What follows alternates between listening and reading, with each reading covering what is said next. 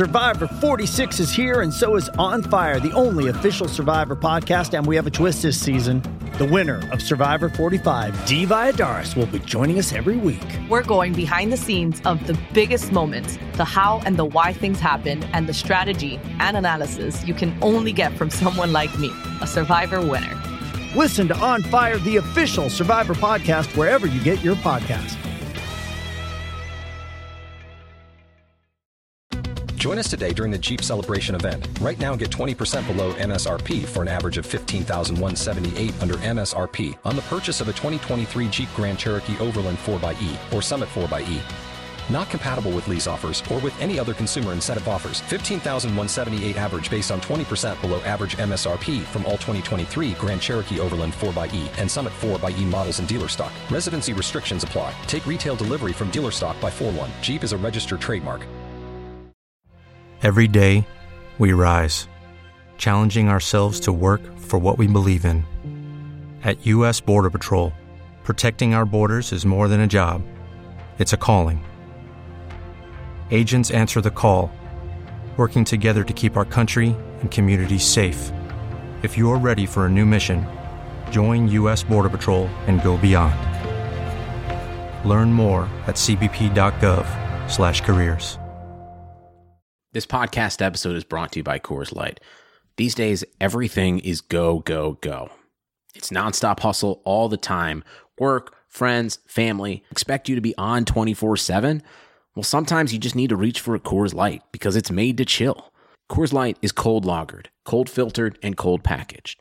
It's as crisp and refreshing as the Colorado Rockies. It is literally made to chill. Coors Light is the one I choose when I need to unwind. So when you want to hit reset, reach for the beer that's made to chill. Get Coors Light in the new look delivered straight to your door with Drizzly or Instacart. Celebrate responsibly. Coors Brewing Company, Golden, Colorado. The available AKG 36 speaker sound system in the Cadillac Escalade provides 360-degree sound, so you hear studio sound on the road. The 2021 Cadillac Escalade. Never stop arriving. That is absolutely incredible on debut! Aurier! What a finish for 3-2 from Serge Aurier! First time hit to Son. Kane. Good area for Spurs, and Kane's not afraid to shoot. Wow, what a goal, Harry Kane! That is exceptional. Who will try and place it? Wonderfully taken by Eric Lamela. Never afraid to take on a shot, and with good reason. Terror in the Burnley back line, and Son breaks forward. Oh wow, what a run! Heung-min Son from inside his own. Welcome again to another episode of Touchline Hotspurs. And Hotspur, should I say, but it's been a crazy week. I feel like I'm starting every week like that now. And I love it. I actually love it. Mm-hmm. But I mean, let me say hi to the guys, and we've got a special guest with us today as well. But Sai, how you doing, man? You good? I'm good, man. I'm sleepy. These late nights are killing me, but all for the love. All for the love, man. For the love. Owen, how you doing? Yeah, very well, man. I was tempted to slip into my jammies before this, but I didn't feel like it was appropriate. And I was way too scared I would just go to sleep. So here I am, feeling tired and damn mature. Speaking of jammies, Tops, how you doing, man? Yeah, I'm good, bro. I'm not so bad today, bro. I'm good, man. All chilling. Good. Toby, you feeling good? Yeah, man. I'm feeling great. Been a long week, but you know what? Spurs... It was a dreadful start to the week after last Sunday, but like I'm heading into this weekend with a big grin on my face. So yeah, that's what I like to hear. And a special guest, Steve. How are you feeling this week, man? Yeah, man, we're doing good. It's funny, like I left tapping to get away from hearing Toby talk about Spurs, and now I'm on a bloody Spurs podcast. You should be blessed, man. You should be blessed. Blessings, man. It's the blessings. blessing us with your presence as well, still. Enjoying it. But you know, I think we should start. Let's start with the rough so we can end with the smooth. Like, let's start with the Newcastle game. Going into the game, I don't know about you guys, but I was quietly confident. I thought we could do a job against Newcastle. Who wants to take us off with this one? I'll start here. I thought we started really well. Obviously, we had some news in the pre-match about Dele Alli not making the squad. So the timeline was going off about that. But in the end, it looked like it was vindicated because we started pretty well. It was a bit of a weird lineup. We had, what was it? We had Tongi playing again. Someone run us through the lineup. I'm trying to refresh my memory. So go on, Tots. So the lineup was Lloris in goal. We had Aurier right back. We had Sanchez and Dyer. Doherty right back. Yeah. Oh, so that's a Chelsea game last night. Sorry, excuse me. So do you want me to do it? So we had go for it. We had Doherty, Sanchez, Eric Dyer, Ben Davies, Harry Winks, Pierre-Emile Højbjerg, Lo Celso, Lucas Moura, Harry Kane, and then Sonny. Which is a really strong lineup. I mean, from my perspective, I thought we started well, and then something happened, like going towards the middle of the game, where it just started to die down a little bit. Like it felt like maybe we weren't going to get anything out of the game. Like I don't know what you think, Si. Yeah, it was a strange one. Obviously, we got the goal through Lucas Moura, which was a good start. We scored within the first 30 minutes, which is something we've sort of struggled to do. I class that as quite an early goal, considering we tend to start pretty slow and make our way into the game by the second half. We were in control pretty much for the whole entire game. We sort of let our foot off the gas towards the second half, but it never really looked like Newcastle would do anything, especially considering the fact that they didn't have a single shot on target for the whole game. So it was one of those ones where I would have taken the 1-0 just by virtue of the fact that we controlled the game. We looked a lot more confident and assured. But then, obviously, right at the end of the game, we get some, for lack of a better word, bullshit decision go against us. 2 incidents where the ball gets headed at Dyer's arms with his back turned from about, a foot away. The first one not in, and the second one from a free kick that wasn't really even a free kick.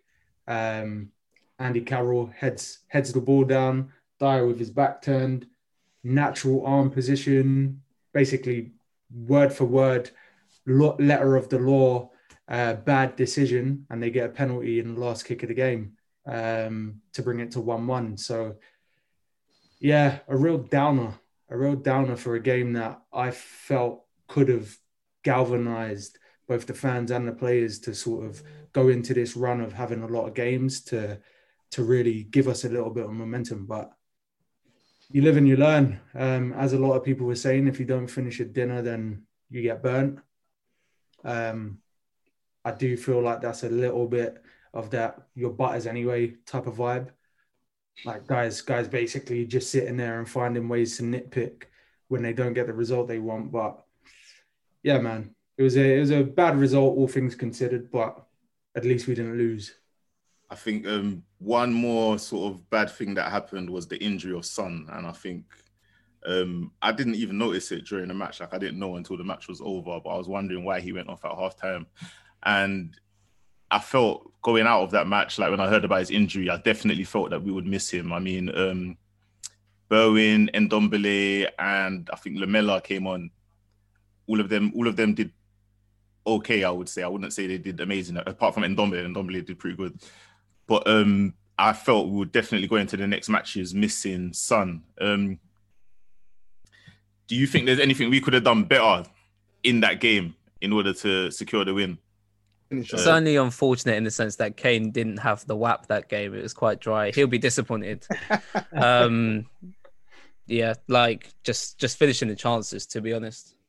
Yeah, finishing our chances and having better ruling in place. That's the only thing we could have done better, because even though we didn't score our chances, I was saying it on another pod I was on Monday. I felt like we defended perfectly well. Like even if we tailed off and didn't create as many chances in the second half as we did in the first half. We still created some goal-scoring chances in the second half, and more importantly, we didn't let them have a sniff. They didn't have a single shot on target until that penalty. They had something like 5 attempts over the course of 90 minutes. They didn't get close to troubling us. So for us to lose in that manner was just a bitter pill to swallow. Not lose, sorry. For us to drop points in that manner was just a bitter pill to swallow, because that was like one of the first games I've watched under Mourinho where I'm like, oh my God, like this is actually a proper complete performance. Like, I know it's Newcastle, but like we ain't played like that at both ends for a long time under Jose Mourinho. I can probably count maybe 2-3 times max we've had a performance of that ilk. So it was just annoying for us to have that win snatched away from us like that. But generally speaking, I didn't think there was more the team could have done. I'm curious, Steve. Do you feel differently about that game? Like, how do you feel about Spurs at the moment, especially at that game? My honest thoughts are that I don't care about Spurs. I knew it would be something, you know. That's how I had to come to you. I knew it would be something. You're going to care about us on Sunday. No, I'm playing. Yeah, with Spurs, obviously, I'm looking at them because I think at the start of the season, or perhaps a few weeks before the start of the season, I didn't really regard them as major competition for this top 4 spot, just because of the business they'd done up until that point. I didn't think was particularly effective and didn't fill the gaps they needed. And Toby knows my thoughts. I think you've got a manager in decline. I mean, we took him in decline, and you've taken him even deeper in decline. So, but what I would say now is obviously he's gone out. Levi's actually done the business this summer. He's got quite a few players. I think the striking position is one that you obviously need to reinforce, and centre back as well. But if I looked at that match against Newcastle, it's probably one of the better performances I've seen from Jose Mourinho team in recent years, and maybe it's a sign that he's kind of got some good squad harmony, because the chairman has actually gone out and backed him this season. Yeah, I thought you were really unlucky to not to win that game, but then that's the sign of a top team. And obviously, like, just judging by some of the episodes I watched of All or Nothing, I mean, like, sometimes I feel like Jose's words hold true in that, like, you don't finish off your chances. You're not, like, you're almost too nice. I just think you need that ruthlessness of a top side that obviously Liverpool went out and found themselves doing over the course of the last 2 seasons, just to completely kill off games and just be ruthless. So I think that, I don't know whether it's the competitiveness streak or just like the desire to win at all costs, I think is probably still lacking a bit in that side. But I think the signs certainly on the weekend were promising, and considering how you lot have picked up points in this sort of crazy fixture run, I think, yeah, he's done a pretty good job so far this season. I mean, going out of that match, I'm sure we can all agree everybody felt a little bit deflated, at least by the penalty. I didn't. You didn't? No. All right. The Spurs fans. He's too busy celebrating that scumbaggery of a win that his dirty, stinking club snatched from Brighton. What? Come on, man. Hey, moderator. United and referees, just basically the same team, ain't it? Facts. They've always you do well to buy yourself a ref, man. But so let's see. Going into the Tottenham-Chelsea game, Owen, do you want to take us with that one? Yeah, go for it. I mean, I called it even in the pre-match. I've seen the lineup. Obviously, we lined up with the 5 at the back with no, like, out-and-out number 9. It was such like a almost bipolar performance where, see, Lamela was one of the worst players I'd ever seen in my life in the first half. Reguilon went into Ben Davies's locker and stole his socks, shin pads, and he wasn't really feeling it himself in the first half. And we just didn't know how to build play. Like, I thought I was hoping Sissoko and Jedson would kind of be that platform for Ndombele. It ended up the other way around, and Ndombele was dropping deeper than them because he was the only one that wanted the ball. And like gradually, Jedson got better towards the second half. And second half comes in with. Sorry, I have to pause there. Did you just say Gedson got better in the second half? What was better about it? What was actually? I'm struggling to find what was so. I was going to ask. I didn't think Jedson was bad, but like Sissoko just didn't want any part of it. Like Jedson was actually. Yeah, I thought he was tidy. Like I didn't think he was amazing. He weren't even tidy, Owen. Come on, let's be real, man. He's got. What did he do wrong? You know. The thing is, it's not about what did he do wrong. What did he do right? Because he doesn't add anything when he plays. He pressed well. He got on the ball. I'm not saying he was spectacular, but man, like I actually feel I'm comparing him to Sissoko. I can't lie. Oh, thank you. I mean, sorry. I interrupted. You finish. Sorry, my bad. I like where that was going though, man. Like, I'm sorry. I was trying to figure out. So do we all agree that at least that the performance changed at halftime? Like the team on a whole looked better after halftime. Yeah. Like what changed at halftime, boys? That's what I'm trying to figure out. Like mostly urgency. What do you think Mourinho said though? Like what happened there? Well, it was interesting because in that first half as well, you can look at Chelsea and be like, Chelsea had a lot of the possession.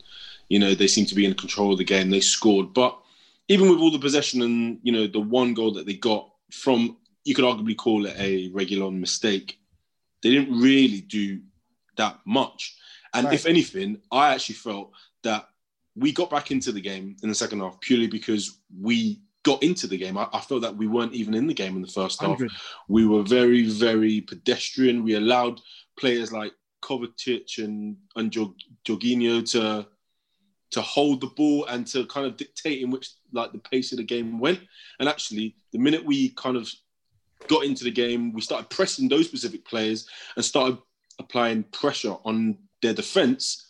It almost seemed to just everything that rock exterior that they apparently had just seemed to fall away. And every single attack that we seemed to build, especially in that first sort of 15, 20 minutes, was paying off. I actually was thinking, even though it went to penalties, after 1-1, there's no reason with Kane on the pitch, with Lucas on at that point, Ndombele, there's no reason why we couldn't have won that game. So, the fact that it got to penalties and we were able to win it is like, people will say, oh, it's only the Carabao Cup and it's penalties. But for Tottenham fans, I think it's like, I won't say it's a shift change, but it's more so like you could arguably say this game under Pochettino, we wouldn't have even got to penalties. We maybe have lost that.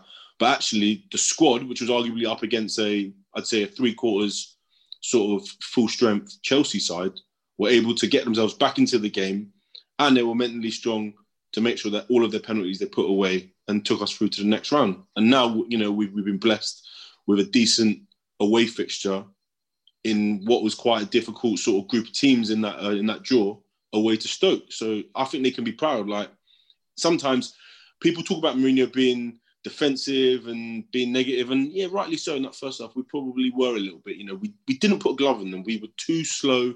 We gave them too much respect when they didn't really deserve it. And the minute we got into them, it opened up for us, which I'm really happy about. And that's not even our first team as well, which is even more so makes me kind of happy as well. A dire situation. One of my... What do you reckon? What do you reckon caused the upset stomach? Do you reckon he drank some Carabao before? Listening to your takes on Winks. Not getting any sponsorships after that one.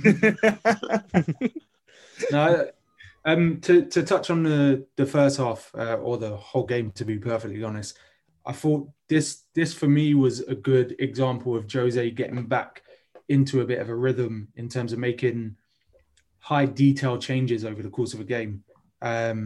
What I noticed was in the first half, up until about 33, 34 minutes, Ndombele was playing on the left of the three in midfield. And I was crying out for him to be placed in the centre with Sissoko and Jedson flanking him because it gives you a natural outball. The game's all about triangles. So if the centre-backs can't actually progress the ball forward in central positions, then they become easy to defend against. And we kept seeing him getting pinned on the touchline whenever he got the ball.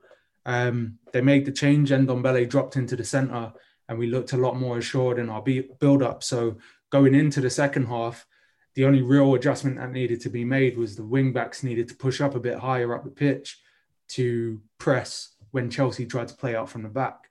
And we just saw that it added a new dynamic where Tomori and Zuma struggled to actually string any rhythm into the game. So such a small, minute change basically won us the second half. And credit to Jose and the lads for executing. Yeah, I agree as well. I agree with all of that. Credit will go out to him from me. I know it's harder.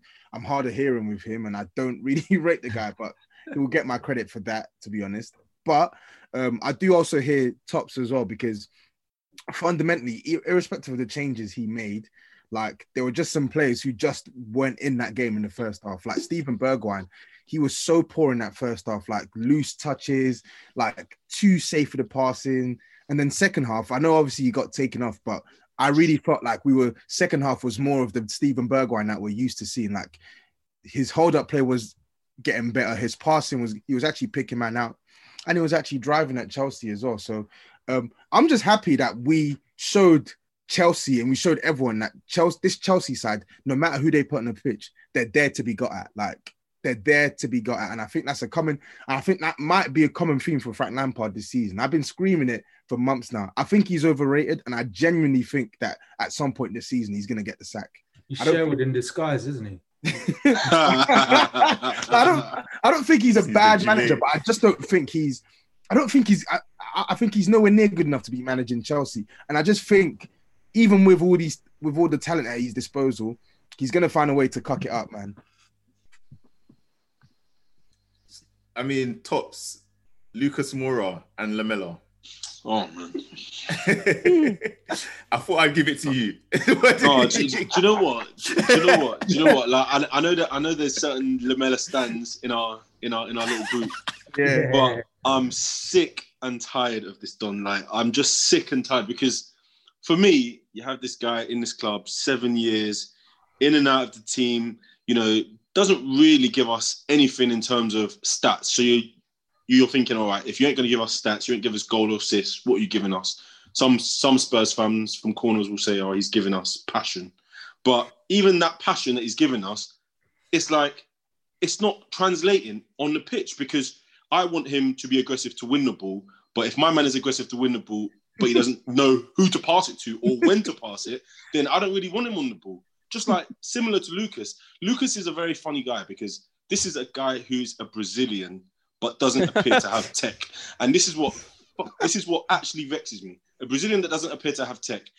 When he's on the ball, he looks like he's happy to constantly run down a tiny little alley. And when it is time to make the right decision on the ball, he's constantly breaking down attacks. And it's so frustrating, because we constantly get into good areas where Kane might drop deep, Bergwijn might drop deep, and we get the ball to people like Lamela and Lucas Moura, and all of a sudden, these guys are in prime positions to try and progress the play, and they just slow down or break up these transitions.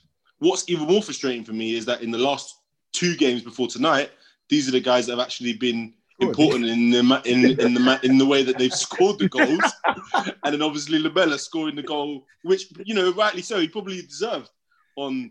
And he scored the 10 as well. Don't forget the 10. Yeah. It's ridiculous. So, did you see the part when he made the tackle and then tackled Sissoko? He's an idiot. Got tackled again. Wallace and Grummet on the pitch, like, they are thick. They are thick as pig shit, honestly. Sometimes. I don't know. I just don't know where we can go as a football club with people like this. They are good. They are good squad players, but I don't want to see these guys anywhere near the first 11. I just don't. And like someone like Lamela, man, we've had him for too long, and our comeback on him and his comeback for us, it's not been good enough. Like Moura, I definitely have him because he has the ability to dribble. He is somewhat quick, and he does pop up with a goal here and there. So actually, I'm actually happy to keep him as a squad player, but Lamela, man, he has to go, man. He has to go, man. Like, and I'm not like there's not many players in the team that I'm like get rid. But I think his time is like up, man. Like Bell came and went, and this guy's still here. Like the same player, man. It's ridiculous. Joe, I kind of want to thank that commentator that mistook Lamela for Messi just as he scored. He might actually up his value a bit and make someone come in for a bid. I thought he said the cross was Messi. I don't know, but just the fact that he said that when a left-footed Argentinian player has had to score a goal, so okay.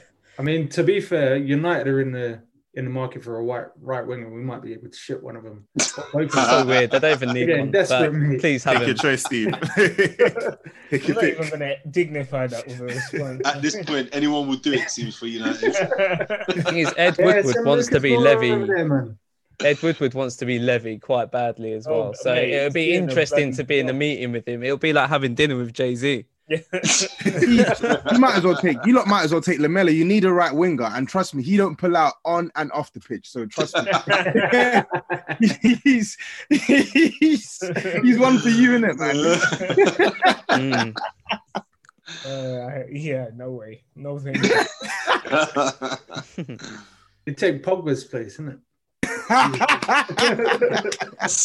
With the way he's playing, people wouldn't even notice. Or where he's playing. Pandemic P. LaBille, boy. LaBille. You're not going to have me slander LaBille on an enemy pod. What's your take on him? Because I know, like, I don't want to put too much time on it, I guess, on a Spurs pod, but I mean, he struggled under Mourinho, and a lot of people put it on Mourinho. So I guess, like, what's your take now? Like, what do you think? You know what? Yeah, trying to unlock Pogba is like trying to get to level 70 on Call of Duty. It's like it's so long. We've tried so many different things. Like we've tried getting Fred in there. We've had McTominay. Now we've got Bruno. Now we've got Bruno and Matic. Like it seems like whatever combination it is, it's just not working for Pogba. I did like this, like two. Like I feel two ways about it. Like one, a part of me says like, yo, this guy's been at your club 5 years and you're still trying to get the best out of him. Like, a top talent would just rise to the top in it. Like they say, cream rises to the top in it. But on the other side of things, there are mitigating circumstances in that. Yeah, I think the team was very poor when he first came in. I think the current manager he's playing with is in terms of helping him play, is probably the best crop of players and the best manager he's had. But I still think he's playing out. Yeah. Well, let's not get into Mourinho. It was just Mourinho. I still think he's playing out of position. Like he's playing DM, and I think he's just got he's got too many. He's probably guilty of being pretty good at too many things, and so managers feel like they can play him in numerous positions, but I think the only position you can play him in is the position he was playing in at Juve, and he hasn't really played that for United with decent players around him. So I mean, if he's poor, if he's playing well, we're still going to play him anyway. We almost have to. So I just hope he turns up against Spurs, to be honest. But he did have Corona, so maybe it's Corona so far this season. Mitigating circumstances. Throw that one in there, see what sticks. Yeah. We've got to keep the excuses running. So, this weekend's performance was abysmal. Like it was terrible. Didn't he score a deflected goal during the week and everyone got gassed? Honestly. Oh, you shouldn't have. What was it? They were saying, oh, Pogba doesn't play in attacking positions, and they're showing like comps and shit. I'm like, bruv, get a grip. Some guy was doing the most. He was screaming so hard, I thought he popped a blood vessel in his video. He's like, Pogba. I was like, have some respect. Have some respect for yourself. It's sad, man. It's sad to see him go out like this, man. It's just because these guys man crush Mondays, isn't it? That's what it is, bro. Nothing else, bro. He's got too much drip. They just go about the drip, bro. Honestly, he's just bringing vibes at the minute. Just there for words. Yeah. So in hindsight, was Mourinho right? About Pogba? I don't know. I don't think so, you know. I think he still needs to play. I still think like just play him in his best position, and then let us cast the votes on him. But he needs to be doing more. Like this, the level of inconsistency that he's shown is crazy. All right. Well, I think we've covered Chelsea, and then we can head into today's game, which, I mean, I thought the result was pretty crazy, to be honest. I expected a lot, but maybe not this much. 7-2. Practicing this one though. 7-2. Aren't you drinking 7-Up in celebration as well? yeah, exactly. Gonna be buzzing all night, mate. He wants to go for the pronunciation. I'll do it. Maccabi Haifa.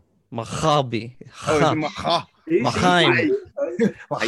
You're a Spurs fan. Come on. Maccabi Haifa. Yeah, you lot got to be practicing on those names. You'll be hearing them all season. And you're going to be hearing them from January. You're going to be hearing them from February. You're going to be hearing them from February, you bum. After PSV comes out. Look at you. Look at you. I've got you like a bloody fish, mate. These men are going to say Mbappe come outside again, and then they're going to end up in Rotary. Maguire's got him in his back pocket. Don't worry about it. Oh, yeah. He's got him at the back of the fridge. That's what he's got. I mean, where to start with today's game? Seeing Joe Hart's name on the team sheet, that never feels good to me. I don't know. Maybe I'm biased, but I don't know. That just scares me. It doesn't seem like a good sign. Even when we played against Chelsea, I watched Mourinho before the game, and he said he picked Lloris to show the team that we were here to win. I thought that was interesting, psychologically. But I mean, yeah, I don't know how you say that and then play Hart in the next game. He's crazy. But, but I mean, yeah. I have my man still. You do, but apparently apparently the club has put him up for sale because they want to try and raise some funds. Gazzaniga. Yeah. Apparently. That's what I read today. So him, Foyth, and someone else are up. Cess? Him, Foyth, and someone else up for sale. And then Cess and Jack are up for loan, innit? Yeah. Stress. So, I mean, let's see. Who wants to take us? Do you want to take us forward, Owen? Yeah, go for it. I can't believe a lot of the players didn't exactly come out the blocks. I think the only one that really started off from the start was probably Ben Davis. Funnily enough, he's built on his performances against Newcastle. He had a solid game. I think he must have been going in Reguilon's locker. He got socks, shin pads, deodorant, did a little shoulder shake on the way out, and in the 3rd minute, he's got his first assist out of 2. He started great. I wanted to see Lo Celso a bit sharper. He kind of got playing as after he scored the goal. To be honest, before we went 2-1 up, we didn't look great, but it's business. It's done. Yeah. I thought we could have done with Kane coming off a little bit earlier, maybe, but then I guess he did get more goals in the game. I don't know. It feels a bit worrying going into the weekend game. Will he play the whole game? Will we have another striker by then? Who knows? Yeah, I didn't feel. I mean, Højbjerg and Winks weren't particularly impressive. I do wonder if it was in the back of their minds okay, game on the weekend, let's just keep the intensity at 80% or something like that. I did find it funny how they kept on peppering Joe Hart's goal with just shot after shot from 30 yards, and they actually scored some super screamer as well. I don't want to touch on the penalties. I thought that was just laughable as well, obviously. And it was just pleasing generally to see Bergwijn and Dele show some sauce, because they really, especially Bergwijn as well, needs to be playing for his spot in the team. If Son's going to be injured on the weekend, I'd like Bergwijn to be as sharp as he was tonight. So yeah, I mean, promising signs on that front. Definitely. On the continuing the Lucas Moura watch, I guess he continued his Sai shaking his head, but he's continuing his little run of form. Like, Sai, what did you think of Lucas in that game? Mate, I don't want to be harsh because every time this guy's name comes up, I can't hide it, man. I can't deal with him starting. I just can't.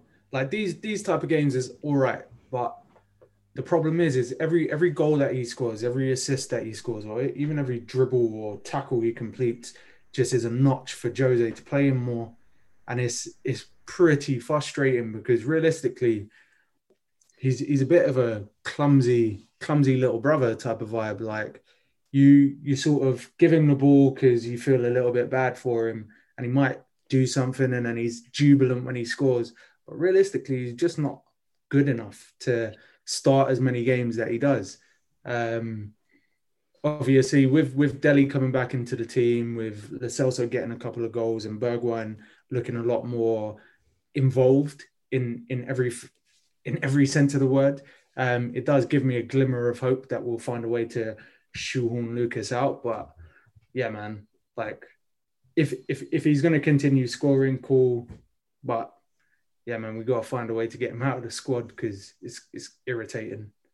I think with Lucas Moura, we are now, I think the whole fan base are now aligned in the fact that he's purely an impact player. The majority of us don't want to see him start. In fact, all of us don't really want to see him start in any sort of meaningful matches. But that being said, tonight he was actually quite good. I know obviously we're playing bums from Jerusalem or whatever, but he was actually quite good tonight.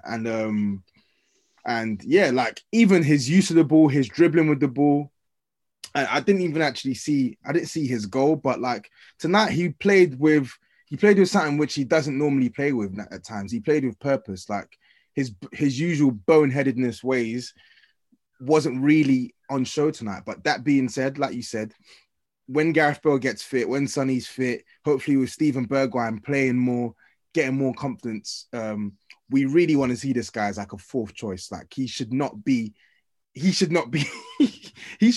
like even in Jose Mourinho's mind when everyone's fit. So the in-dash OLED display in the Cadillac Escalade has 38 total diagonal inches of color display. So why do we give it a curve too? I guess you could say we like to bend the rules. The 2021 Cadillac Escalade. Never stop arriving. The in-dash OLED display in the Cadillac Escalade has 38 total diagonal inches of color display. So why do we give it a curve too? I guess you could say we like to bend the rules. The 2021 Cadillac Escalade. Never stop arriving. That's the way I see it happening, and that's the way I'm hoping it will happen. I'm hoping the same thing, but a part of me feels like as well, there's this possibility where I was watching like an interview with Bale and he was talking about he feels he could play through the center as well. So there's that worrying feeling that maybe he might play Bale in the middle somewhere and keep Lucas on the right. I don't know how everyone else feels, but with Ali coming back in as well, it does make an interesting conversation. Do you guys think Ali's felt that sort of push now that he has to make a claim, make a case? Because I saw so much urgency from him today. The one-touch passes, like times where he would dwell on the ball or make poor decisions, he seemed to just be sharp today. Do you think that's a result of Mourinho, or do you think it's something else? Just poor position, maybe? I think it's a combination of multiple things. I do think our fan base latches onto certain narratives without ever really considering the things that are tangible fact. Fact of the matter is this kid's played just as much, if not more, football than Harry Kane over the last couple of years. International tournaments, games for us. He's always been in the team. So where his trajectory might have plateaued a little bit, a new manager's come in, he's been shoehorned into different roles. The break from playing and the sort of realization that he needs to buckle down and really start to look at what the next stage of his career looks like, these things can all be true. It's not a one size fits all type of situation with him.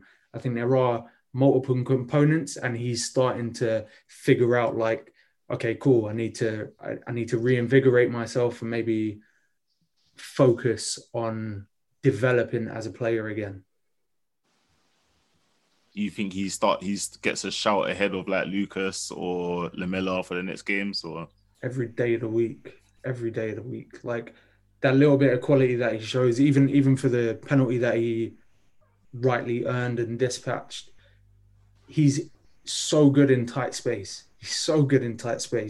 And that whole idea that he dwells on the ball and things like that, like we saw him in a semi-final in the Champions League set up 3 goals in one touch. So again, these false narratives and these blinkers and all of that bullshit, like I can do without it. Like the kid is quality. He just has to show it again. And tonight was, for me, like a glimpse that player is still there. He just needs the opportunity and maybe the arm around him to get him back into his groove.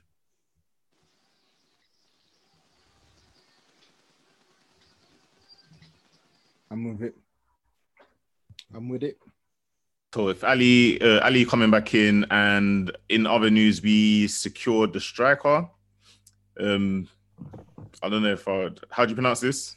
Carlos Vinicius. Vinicius. Okay, yeah. So Carlos Vinicius. Has anyone seen him? I've tuned into a few compilations, but I mean, it's the kind of thing where the guy just scores every single shot. So I'm not trying to get my hopes up like that, obviously.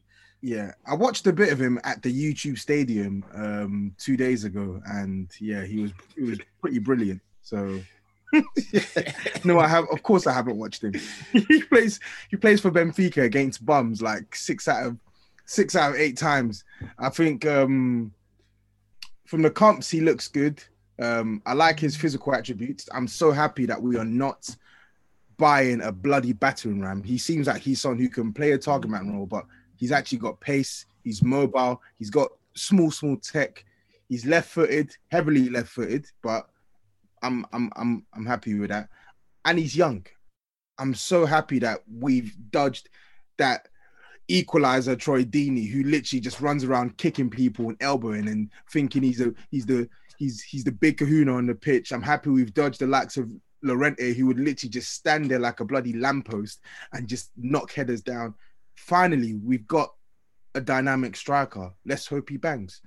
All I'm saying is the last time a striker from Benfica came to this league with a lesser goal scoring record than Vinicius, he plundered in goals, and he's one of the best strikers in the league now in Jimenez. So boy, if that's not good omens, then I don't know what is.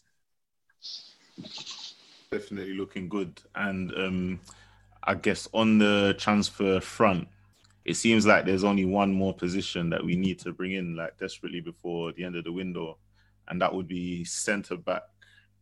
Everyone agree? Yeah, definitely. Tots, do you know like where we are with that at all? Well, like Owen has kind of been alluding this week that, you know, maybe we will go back in for him, and it does seem like Inter have said, oh, he's not for sale. This is a player that we would like to keep. He has qualities that we like, blah, blah. That's Skriniar. And this is Skriniar, yeah. And Tottenham haven't put in another bid since they were talking earlier on in the week.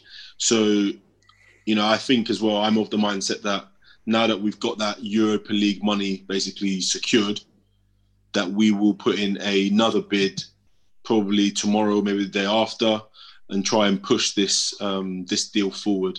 From what I understand, a lot of the personal stuff has already been sorted. I think the player wants to come, but it's just about agreeing the deal with Inter to try and get him over the line. And I was reading that Rudiger could possibly be another option. You know, I'm not particularly keen on Rudiger coming to Tottenham. I don't think a lot of the fans would either. And I actually think he's over the hill in terms of his quality. I mean, if he's not good enough really to start or push Zuma or Christensen or whoever Chelsea have, I mean, why would we suddenly want to take him on at our club.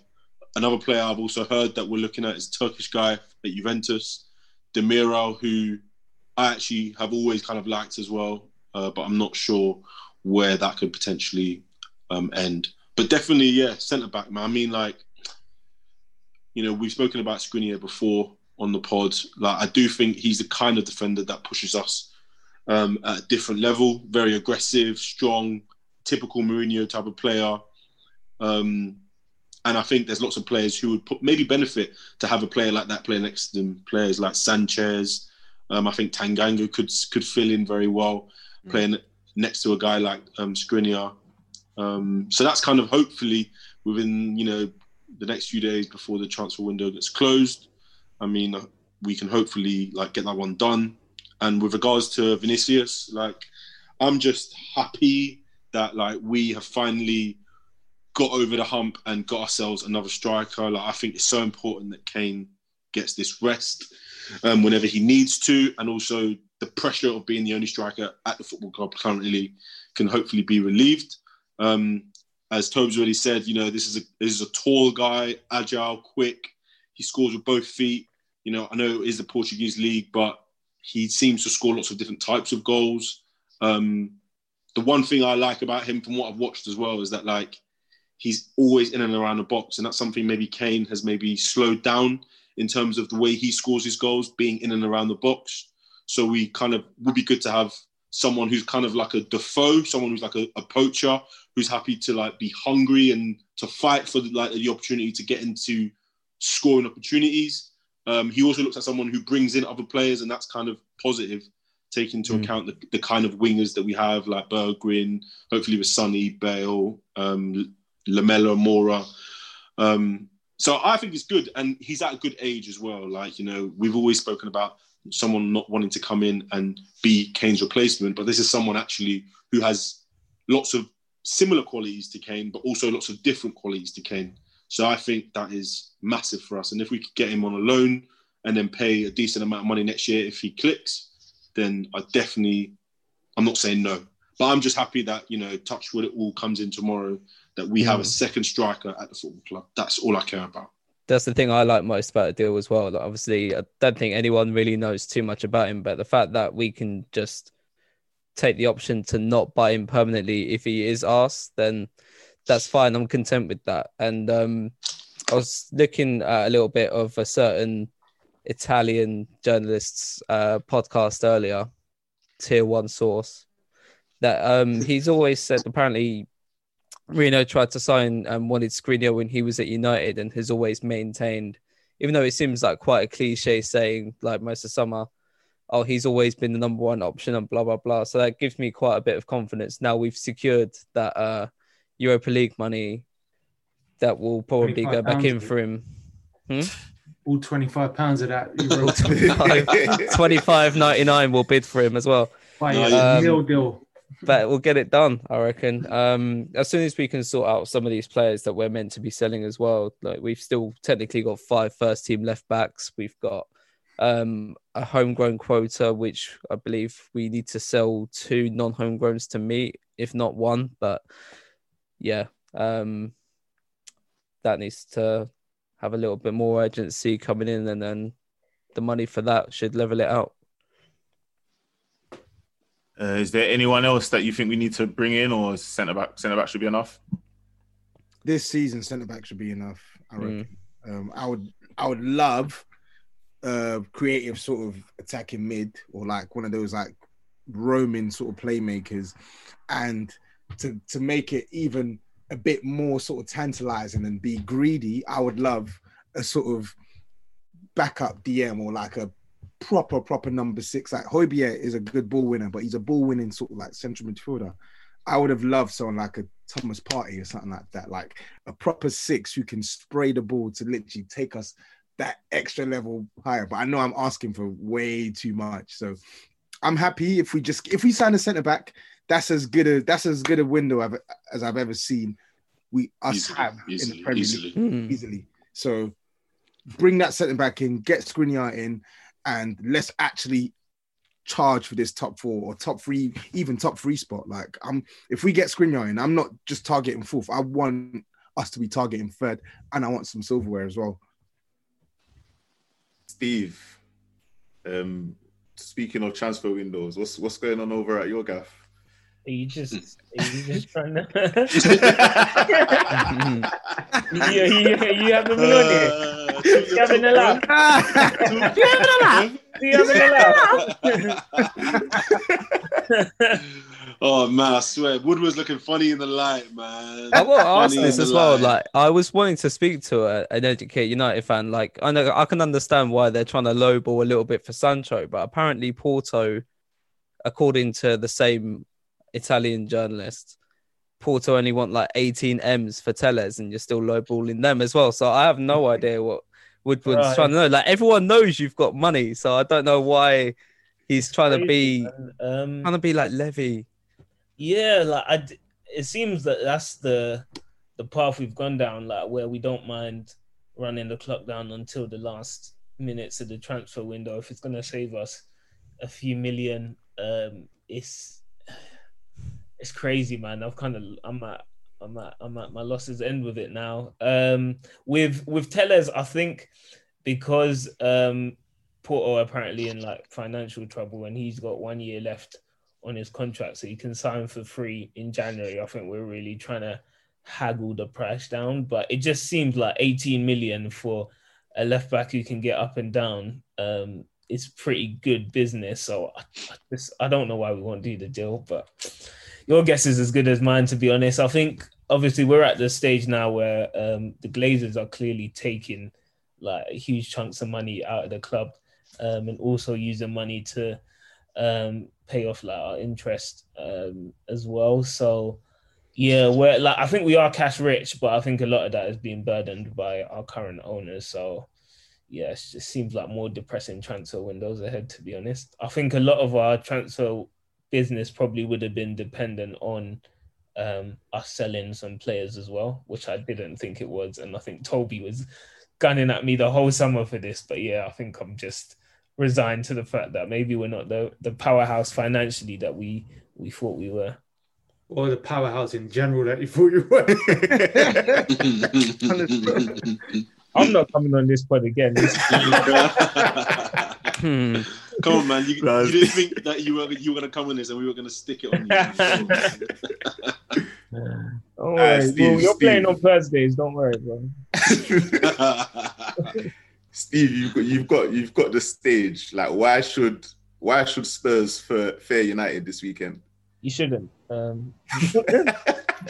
like this guy. I like it. I'm not gonna lie. Let me be real. You shouldn't.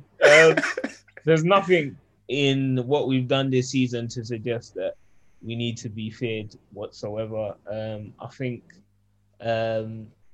with Ole, obviously, he's got a certain style, which is he puts the best players out on the pitch, and he allows their individual brilliance plus the pace of our forwards to try and swing the game in our favor. And he's kind of reliant on that to happen enough times in 90 minutes for us to exploit it and obviously go away with it, put away the chances we get.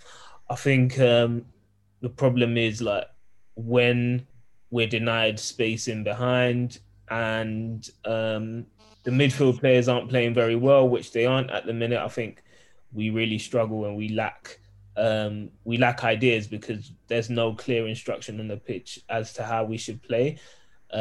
So yeah, I think to be honest, I wouldn't be scared of playing United at this moment in time. Obviously, we started a week after most teams. We haven't seemed to get into our groove yet. Like, we will improve because we can't get worse.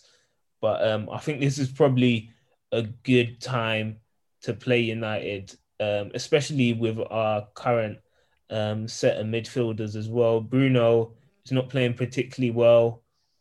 He's never been a midfielder who retains the ball, so he's always taking risks. Pogba, again, is not retaining the ball very well as well, and I think he's been guilty. I've seen it numerous times over his United career where he just loses the ball by trying to do too much, and now he's playing as a 6. I think he's losing the ball in dangerous positions. And then, you just look at our team, to be honest, I don't think we have many people who retain the ball very well. And so when we get pressed, I think we're in trouble at times. And so, we're not playing very well. Hopefully, the weekend's better. We tend to put in better performances against the stronger teams. But I think it's just a good time to play United. And I think obviously Spurs, buoyed by the new signings, should be going out and trying to get the points this game. But obviously you lot have defensive issues. So if you get caught out by our pace, it could be a wrap for you as well.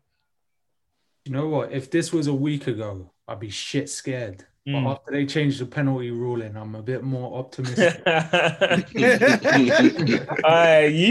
should be scared. It doesn't matter what game it is. Bruno will find a penalty somewhere. He'll pull it out.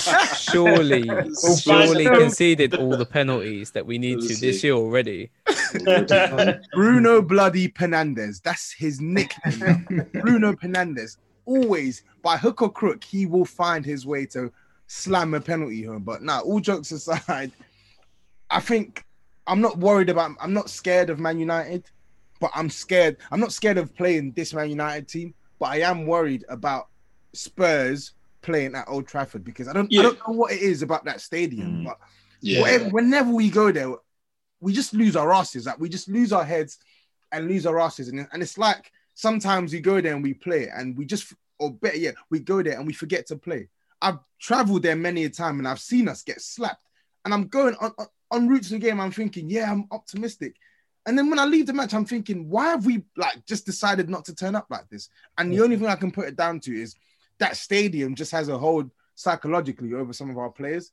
But I feel like now with no fans and so on and so forth, and us bouncing off that Chelsea win and then qualifying for the Europa, I'm hoping the players can literally find some energy reserves, dig deep, actually try and go there and get a result. Because not too long ago, we won there 3-0. So please, summon that spirit. Lucas Moura, summon that spirit.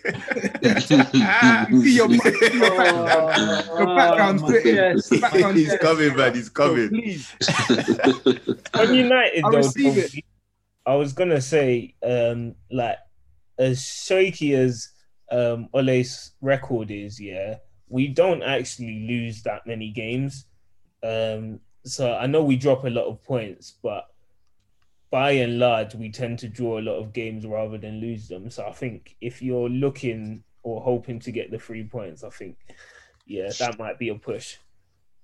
Yeah, not to put like a bad omen on it, but I don't think we've beaten Ole yet, have we? No, we haven't. Yeah, I think this would be the first time if we do beat him. He scored us. It's quite a good time to play them. I mean, like I watched the Brighton game and there was large amounts of that game that I didn't really understand, like the way United were playing, the way some individuals were playing, players going in and out of the game.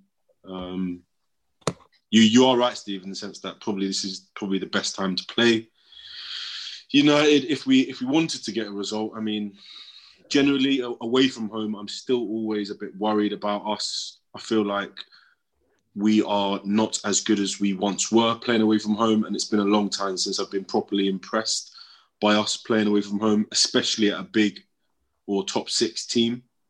Do you not think that the effects of playing at home and away are diminished now because of the fans not being... Well, yeah, absolutely. I still think that's a big. I think that definitely is something that we can now sort of discount and be like, you know what, you're going there and it's literally a match. You won't be affected by the people shouting or the atmosphere. It is literally going to be the 11 guys on the pitch against your opponents, and hopefully, I'm guessing that you'll go into this sort of game thinking, buoyed off the last week in which we've had positive results. We played well in spells, and we stat padded tonight. I can't imagine where there's no reason why we can't go into that game positive. But as Tobes also said as well, like Ole does sometimes seem to perform quite well in these big games. He seems to suit the way United play sometimes, the way he sets up tactically. And in these big games, you're right. Man United very rarely seem to lose in these games. So it's very difficult for me to call. I mean, especially with the team and the turnover as well for the next few days. It'd be interesting to see how we do set up. But hopefully we can get a result, man. I mean, if Lucas can do what he did, this couple seasons ago, I will not complain, man. I can't believe we're hinging our hopes on Lucas replicating. What the fuck is this? Shocking, mate. What is this shit? I hope Jose's been fucking with people and just he pulls Son out of the bag or something on Sunday. The last time he went to Old Trafford, I remember last time he went to Old Trafford, he got embarrassed. It was terrible. He had a stinker. Sanchez didn't play well. Harry Winks was poor. Harry Kane was poor. Like literally, so many players underperformed. So I'm just hoping, just get that out of your head. It's Sunday. You're playing Ole Gunnar Solskjaer, and you're playing a mediocre Man United side. Not squad wise, but in terms of performances, they are mediocre. So please, and for me as well, like the thing that's sorry to interrupt you there, Tobes.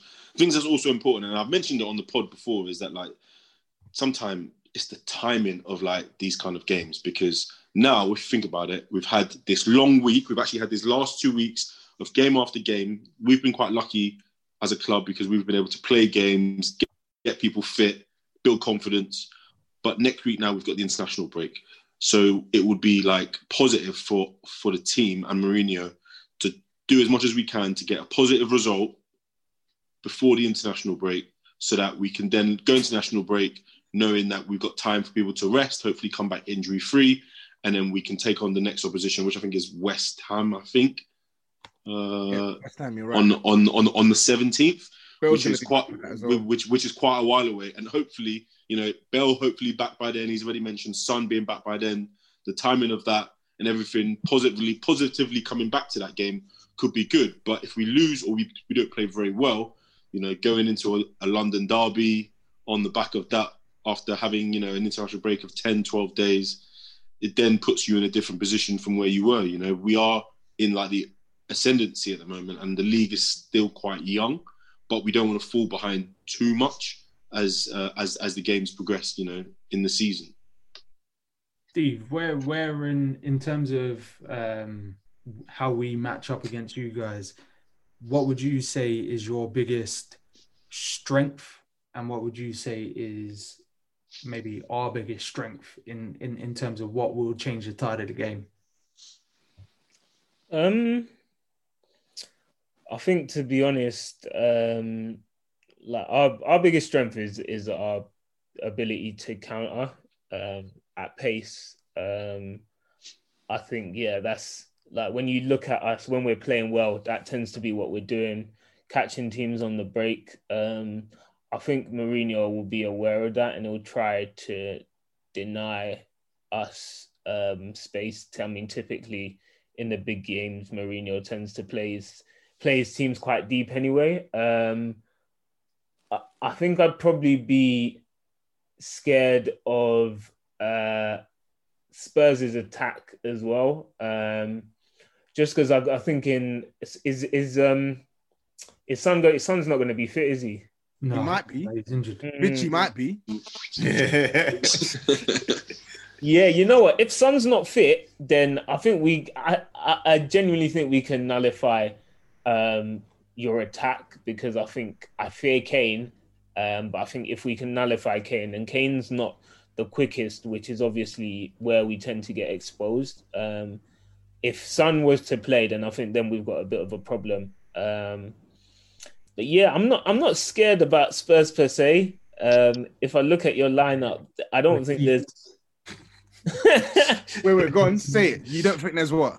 I don't think there's many killers in that team without right, Son. Cool. Ndombele's playing. Cool. Bloody, let's stop with this Ndombele nonsense. Man. Oh yeah, stop. Okay. It's on record, yeah. Everyone's heard that. It's on record. Stop with this. Come on. Listen. Millie Rock. I can't. All sorts of dance moves into your first 11, bro. Me being scared of Ndombele, like there's nothing Ndombele has shown me in the time he's been at Spurs for me to be like, I'm scared of this guy playing against United. That's not me saying that this guy's not a talented player. He doesn't have the ability. I just haven't seen it enough from him for me to be like, okay, like let's make a plan for this guy. Let's watch out for this guy. I think Kane's obviously the danger man. Son would have been next. Ndombele, yeah, we'll see in it. But to be honest, I think it might be on. Don't worry. We'll wait. I want to see Pogba versus Ndombele in the middle. Like, I just think it's Spider-Man versus Spider-Man. Yeah. Don't do Pogba like that. That's hard. That's a World Cup winner still. That's coming for me. That's bare harsh on Pog. Do you know what? The one player I've always feared from United is Martial. One player. I feel like this kid gets so much unwarranted criticism, and even when he's playing at the heights like he was at the tail end of last season, people just like to put caveats to it. But it's a highly intelligent footballer, and he works so well in tight space that, like, realistically, the way that we play against those type of players, like, we always end up seeing them just skip by our defenders. So that's the one guy who gives me a little bit of apprehension, but the rest of your team is dead food, mate. Right. I'm worried about Rashford. I can't wait. I'm worried about Rashford. I can't wait till Bruno steps up on the 12-yard spot and slams it home. Look, they already paid for the penalty. They already paid for it. Proud and mighty have fallen. Oh my! Penalties count, man. But I think with Martial and obviously our forward line as well, I think it's just like a matter of, can we actually get them the ball? I wouldn't say I think Martial's any more intimidating than Rashford or even Greenwood. I think it's just if they can combine, then I think any one of them can be the player to cause the damage. You know what I mean? So I wouldn't solely focus on Martial, although I think he looks the tidiest of obviously them three players. But yeah, hopefully we pull it out the bag. I think for us, we need to let you man have the ball. Let you man have the ball and just catch you on the counter. Kane's going to drop in deeper and just try and suck Maguire in to positions that he doesn't want to be in. Yep. And as far as turn of pace, Harry Kane's got his number, mate. Like, don't let it fool you. Harry Kane will put the burners on against Maguire. Anyone going to need some new laws for that refrigerator after that game. Well said. You know what, Si? Just on that as well. Yeah, I think we just need to look at the Southampton blueprint, and we also in turn need to look at the Man United Crystal Palace game, because United's line was so high that game, and I feel like with the way Ole Gunnar Solskjaer plays, I don't know, I'm not sure. Maybe he might feel like he can play a high line like that against us with no Sonny, and I think it will be a big mistake as well. Even though we ain't got Son, we got Bergwijn who can hurt them in transition. We got Lucas Moura who can hurt them in transition as well. So I'll be very shocked if Jose Mourinho doesn't try and deploy one of those same tactics, like Si said, where Harry Kane drops deep and starts finding sort of like oncoming sort of runners. So be worried about that. Be worried about that. That would be a good tactic. I think Bergwijn could cause us some problems if he plays, though, innit? If he plays, yeah. If he plays, yeah. I think whoever plays sort of like at right back for us as well is definitely going to have a big challenge ahead of them, depending on like who plays on the left, whether it's Rashford or Martial or there's a variety of people who could play there. But I think that's going to be one of the key jewels as well, especially like watching the game today. I felt like there was a lot of space between Doherty and Sanchez on that side that could be exploited. So hopefully that gets dealt with before we kick off. But yeah, I mean, listening to you guys talk just now, it's weird. Like, it feels like Spurs and Man United play kind of similar. Like, we both want to be the team, really, that's kind of countering. I guess that's where we play our best football. Like, we don't want to be holding the ball, like controlling possession for the whole game. Like, we like to be sort of in transition, doing our thing. And I think it will come down to who holds the ball, like who has to hold the ball, who makes the most mistakes. I think it will come down to that. And I wouldn't trust our defense but I also wouldn't trust their defense and some of their midfielders. Goalkeeper. Well. And their keeper, yeah. Okay, no. What's happened to De Gea? Did what's his name? Did Lloris give him his flask? You know what? Yeah, I've still got stocks in De Gea, man. I'm not gonna lie. Wow. Yeah. I think he's completely done as well, you know. But I just think he's been playing too much like a bum for the past 2 years, man. Yeah, but I think with Hendo there, it should put some smoke up his bum this season. So hopefully we'll see the maybe not the craziness we saw from him. I think it was 17, 18. But hopefully he'll get to a reasonable standard. And if he doesn't, then obviously he'll be dropped. So I'm not too worried about the goalkeeping position this season. Yeah, it's not a bad problem to have, really, is it, to be honest? But I think we're spending something crazy like with Romero there, something like 600k a week on goalkeepers. Henderson's on what, like 100k a week now? De Gea's on 375. Oh wow, you can count. Yeah, that's mad. That is crazy. He literally just said they're on 600k and he's done the math. Yeah, but I was doing a breakdown, innit? Thank you. I'm ready to go, man. To beat this guy up, man. So, I mean, like, we can wrap up. Does anybody want to put their neck out and give us like a prediction? Yeah, nope. Come on, United, 3-1, bang. Ooh, that's fighting talk. I'm calling you Joe Hart from now on, mate. Add that to your keepers list. Boy, 3-2 Spurs. Why not? Love it. Love it. Yeah, it's a hard one to even speculate because I genuinely have no idea what our lineup's going to be. I don't know who's going to play midfield or right back or whatever. But Lamella's playing, I'll tell you that for free. I was thinking like he might be there to protect that right side because we're speaking about obviously United being so strong down the left. But yeah, our right side could be sus and Lamella might actually use his endeavour to protect us still. So I'll say 3-2 as well. You know, I want shades of someone like a cult hero getting the winning goal, like Dempsey again. Just yeah. I say 2-1 Spurs. 2-1 Spurs, yeah. I'm not saying anything. I'd say I reckon Bergman will score. He's due a goal. Yeah. I don't know what the score will be, but I think it will definitely be a high scoring game. Yeah. Six goals, I reckon. 6 or more. Oh, there's your Sky Bet tip, listeners. You just said 4-2 Spurs. That's what it was. Yeah, pretty much. All right, then, boys. It's been a good one, and let's hope it goes well on the weekend, man. May the best team win. Steve, thanks for coming on. You're welcome. Safe, Steve. Good having you, mate. All right, next week, boys. Don't come back, Steve. bro, you need me here, bro. Yeah. Come back after Aldo. Say hello to us. I want, yeah. What a save by Heaton.